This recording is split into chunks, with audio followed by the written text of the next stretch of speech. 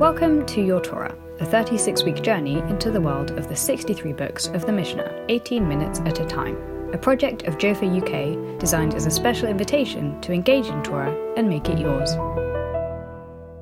This episode of Your Torah is dedicated by Rabbanit Bracha Jaffe in memory of her father, Dr. Yechiel Neumann. There is a story told in Tractate Brachot about Rabban Gamliel II, who after the destruction of the Second Temple was appointed as the first Nasi, or head of the Sanhedrin, the great council of rabbis. He was a person known to have great knowledge as well as firm halakhic integrity. However, he took his authority too far and shamed other sages in public when he believed that they should follow his ruling and not their own. The third time that he shamed Rabbi Yehoshua, the whole Beit Midrash, the whole study hall, rose up on their feet, ordering Rabban Gamliel to stop teaching and deposing him as Nasi on the spot. In his stead, they appointed Rabbi Elazar ben Azariah. The story then continues to tell us that on that day, Bo Bayom, the doors of the Beit Midrash were thrown wide open. It seems that Rabban Gamliel had only allowed the elite into the Beit Midrash, but on that day, hundreds of benches were added as the guards were removed and anyone who wanted to learn was allowed to enter. On that day, Bo Bayom, wondrous things happened in the Beit Midrash. All unresolved halakhic laws were clarified, and masekhet Eduyot, a complicated and difficult tractate, was finally completed and understood on that day. As to the end of our story, all's well that ends well.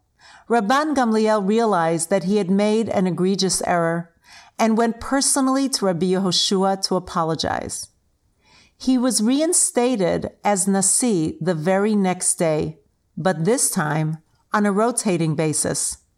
3 weeks Rabban Gamliel, and 1 week Rabbi Elazar ben Azariah. Hi everybody, my name is Rabbanit Bracha Jaffe, and I am here to talk to you about masekhet Eduyot, the tractate of testimonies that was resolved on that day. I received my smicha from Yeshivat Maharat in June of 2017, and I'm currently working as community educator and high school teacher in Bet Tfilah, the largest Orthodox congregation in the United States, with almost 1,400 families, and a community school with close to 1,000 students. This story about Rabban Gamliel is one of my favorite stories to teach, and I was intrigued by Masechet Eduyot. I wanted to find out more about what makes this tractate so unusual and difficult. Here are some facts about Masechet Eduyot. After the destruction of the Second Temple, the seat of Jewish study was moved from Jerusalem to Yavne, and that is where this tractate was written. It does not deal with a specific topic, rather, it is a potpourri of teachings from different stages that were collected in Kerem B'Yavne. To a large extent, these laws take the form of Rabbi so-and-so testified such, hence the name Eduyot, testimonies. The Rambam, Maimonides, explains that the main purpose of this tractate is to remember the laws as they were quoted by men who were completely trustworthy. The sages of that time collected all sorts of halachot, items of Jewish law, that they thought were important and wrote them down here in our tractate. The Rambam explains that by writing down these halachot that could possibly be mired in controversy, the sages hoped to forestall arguments and promote peace. This really resonated with me. I know about this from my own family. My father was very stringent about halakha and Jewish customs. He passed away almost 23 years ago. We never wrote down his customs. Rather, we rely on our own memories. Many times, especially before Chagim, the Jewish holidays, there is a flurry of emails, texts, and phone calls. What did Abba do? Did he eat the special foods on Rosh Hashanah before he washed for Challah or afterwards? Did he eat the whole meal in the Sukkah on Shmini Atzeret? Or did he just make Kiddush? And so on. There are 8 chapters in Masekhet Eduyot. They are not organized by topic, but rather are grouped by the sages who are quoted within each chapter. Masekhet Eduyot starts with 2 very famous rabbis, Hillel and Shammai, and then continues with familiar names such as Rabban Gamliel and Rabbi Yehoshua from our story, and many quotes attributed to Rabbi Akiva, to name just a few. In the Talmud, this tractate is also known as Bechirta, the Tractate of Choice. The Aruch, a book written in the 11th century that explains difficult words, describes Bechirta as choice halachot, collected from all over the Mishnah. In fact, a goodly amount of the Mishnayot found within this tractate appear in other tractates as well, where that subject matter is discussed. Let us now go back to our story, where the doors of the Beit Midrash were thrown wide open, and so many new students were welcomed inside.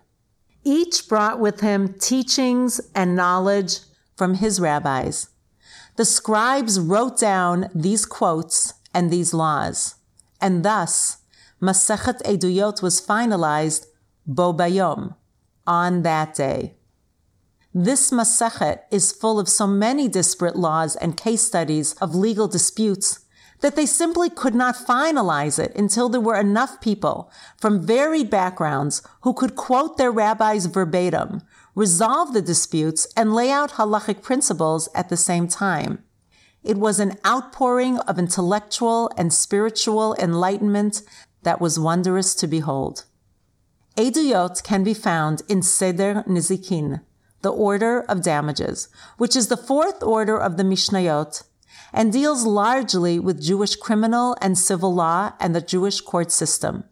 I would also note that even more quotes were added later on from sages who lived after that time. The topics discussed in Masechet Eduyot are too numerous to mention.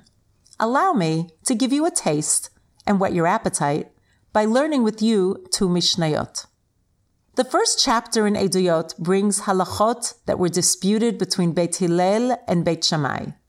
Perek Aleph, Mishnah Bet, Chapter 1, Mishnah 2, discusses the mitzvah of taking challah when baking bread made out of wheat, barley, oat, spelt, or rye.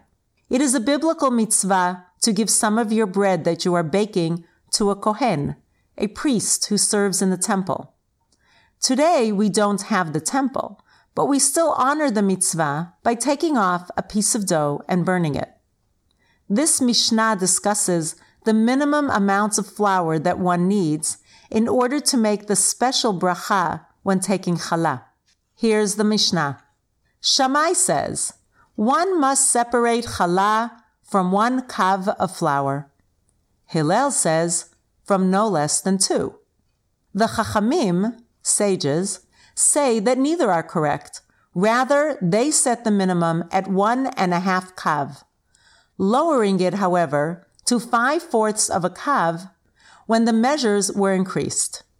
Rabbi Yossi says, not exactly 5/4, but a trifle above. To recap, Beit Shammai says you need 1 kav of flour to make the bracha, between 1.5 to 2 liters. Beit Hillel says you need 2 kavim, between 3 and 4 liters of flour. Chachamim say 1.5 kavim. However, when the size of a kav was redefined to be a larger volume, you need a smaller percentage of it to take challah. That would be only 1.25 kavim, not 1.5. Rabbi Yossi disagrees mildly with the Chachamim and says, well, maybe it's a bit over 1.25 kavim. When learning this Mishnah in depth, I discovered that it's actually a pretty complicated discussion about how much flour is needed. Beit Hillel, Beit Shammai, and Chachamim all deduce the amount from different sources and use different calculations. Bottom line, we follow the Chachamim, which is common when there is a majority opinion and minority opinions. Here comes the second Mishnah. This one is from chapter 5, and it is Mishnah 7. For some background, in the previous Mishnah, the 6th Mishnah, we learn about 4 laws where a 2nd century Tana, a sage from the time of the Mishnah named Akavia ben Mehalalel, stuck to his interpretation of the halakha even when the sages who were the majority asked him to defer to them. For this, he was excommunicated. The language of the Mishnah goes like this. While on his deathbed, he, Akavia ben Mehalalel, thus spoke to his son, "Reject the 4 rules I have been teaching. I adhered to them because I had received them from a majority, and the others likewise had them from a similar source. We both, therefore, remain true to our traditions. But you have learned them of an individual, and then of a majority. Now it is more advisable to abandon the opinion of the individual and to follow that of the majority." Here's the second part of the Mishnah. Then the son's request to commend him to his friends he refused, saying, "It is not because I find fault with you, but let your own conduct be your recommendation." Let me explain.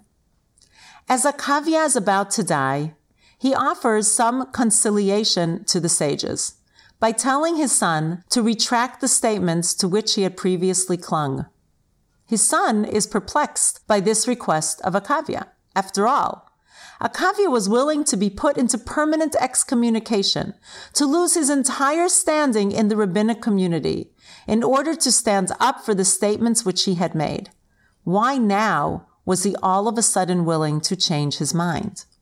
Akavia's answer returns us to a principle which was taught previously in chapter 1, Mishnah 5.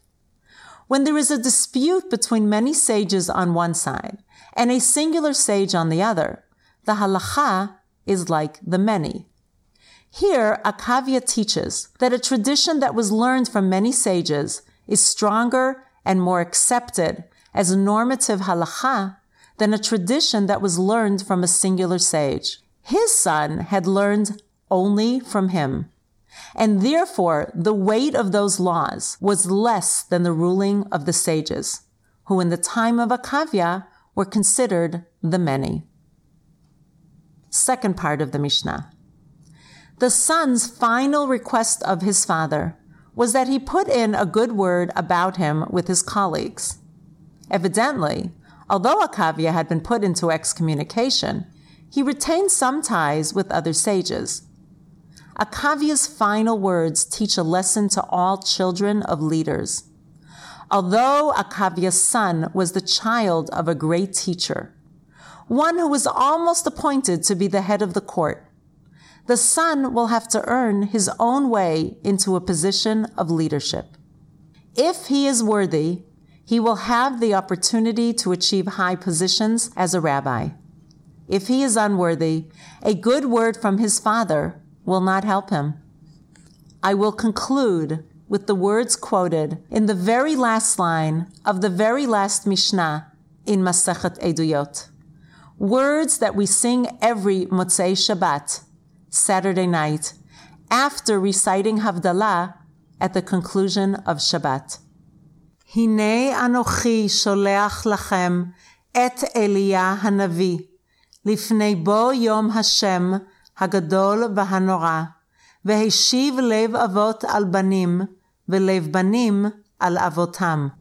Behold, I will send you Elijah the prophet, before the coming of the great and terrible day of the Lord.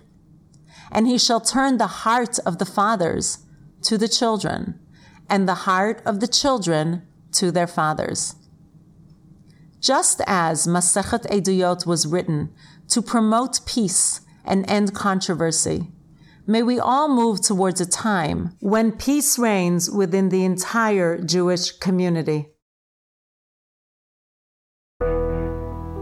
This episode of Your Torah is brought to you by Jaffe UK, in collaboration with women from around the world who all share a passion for Torah study.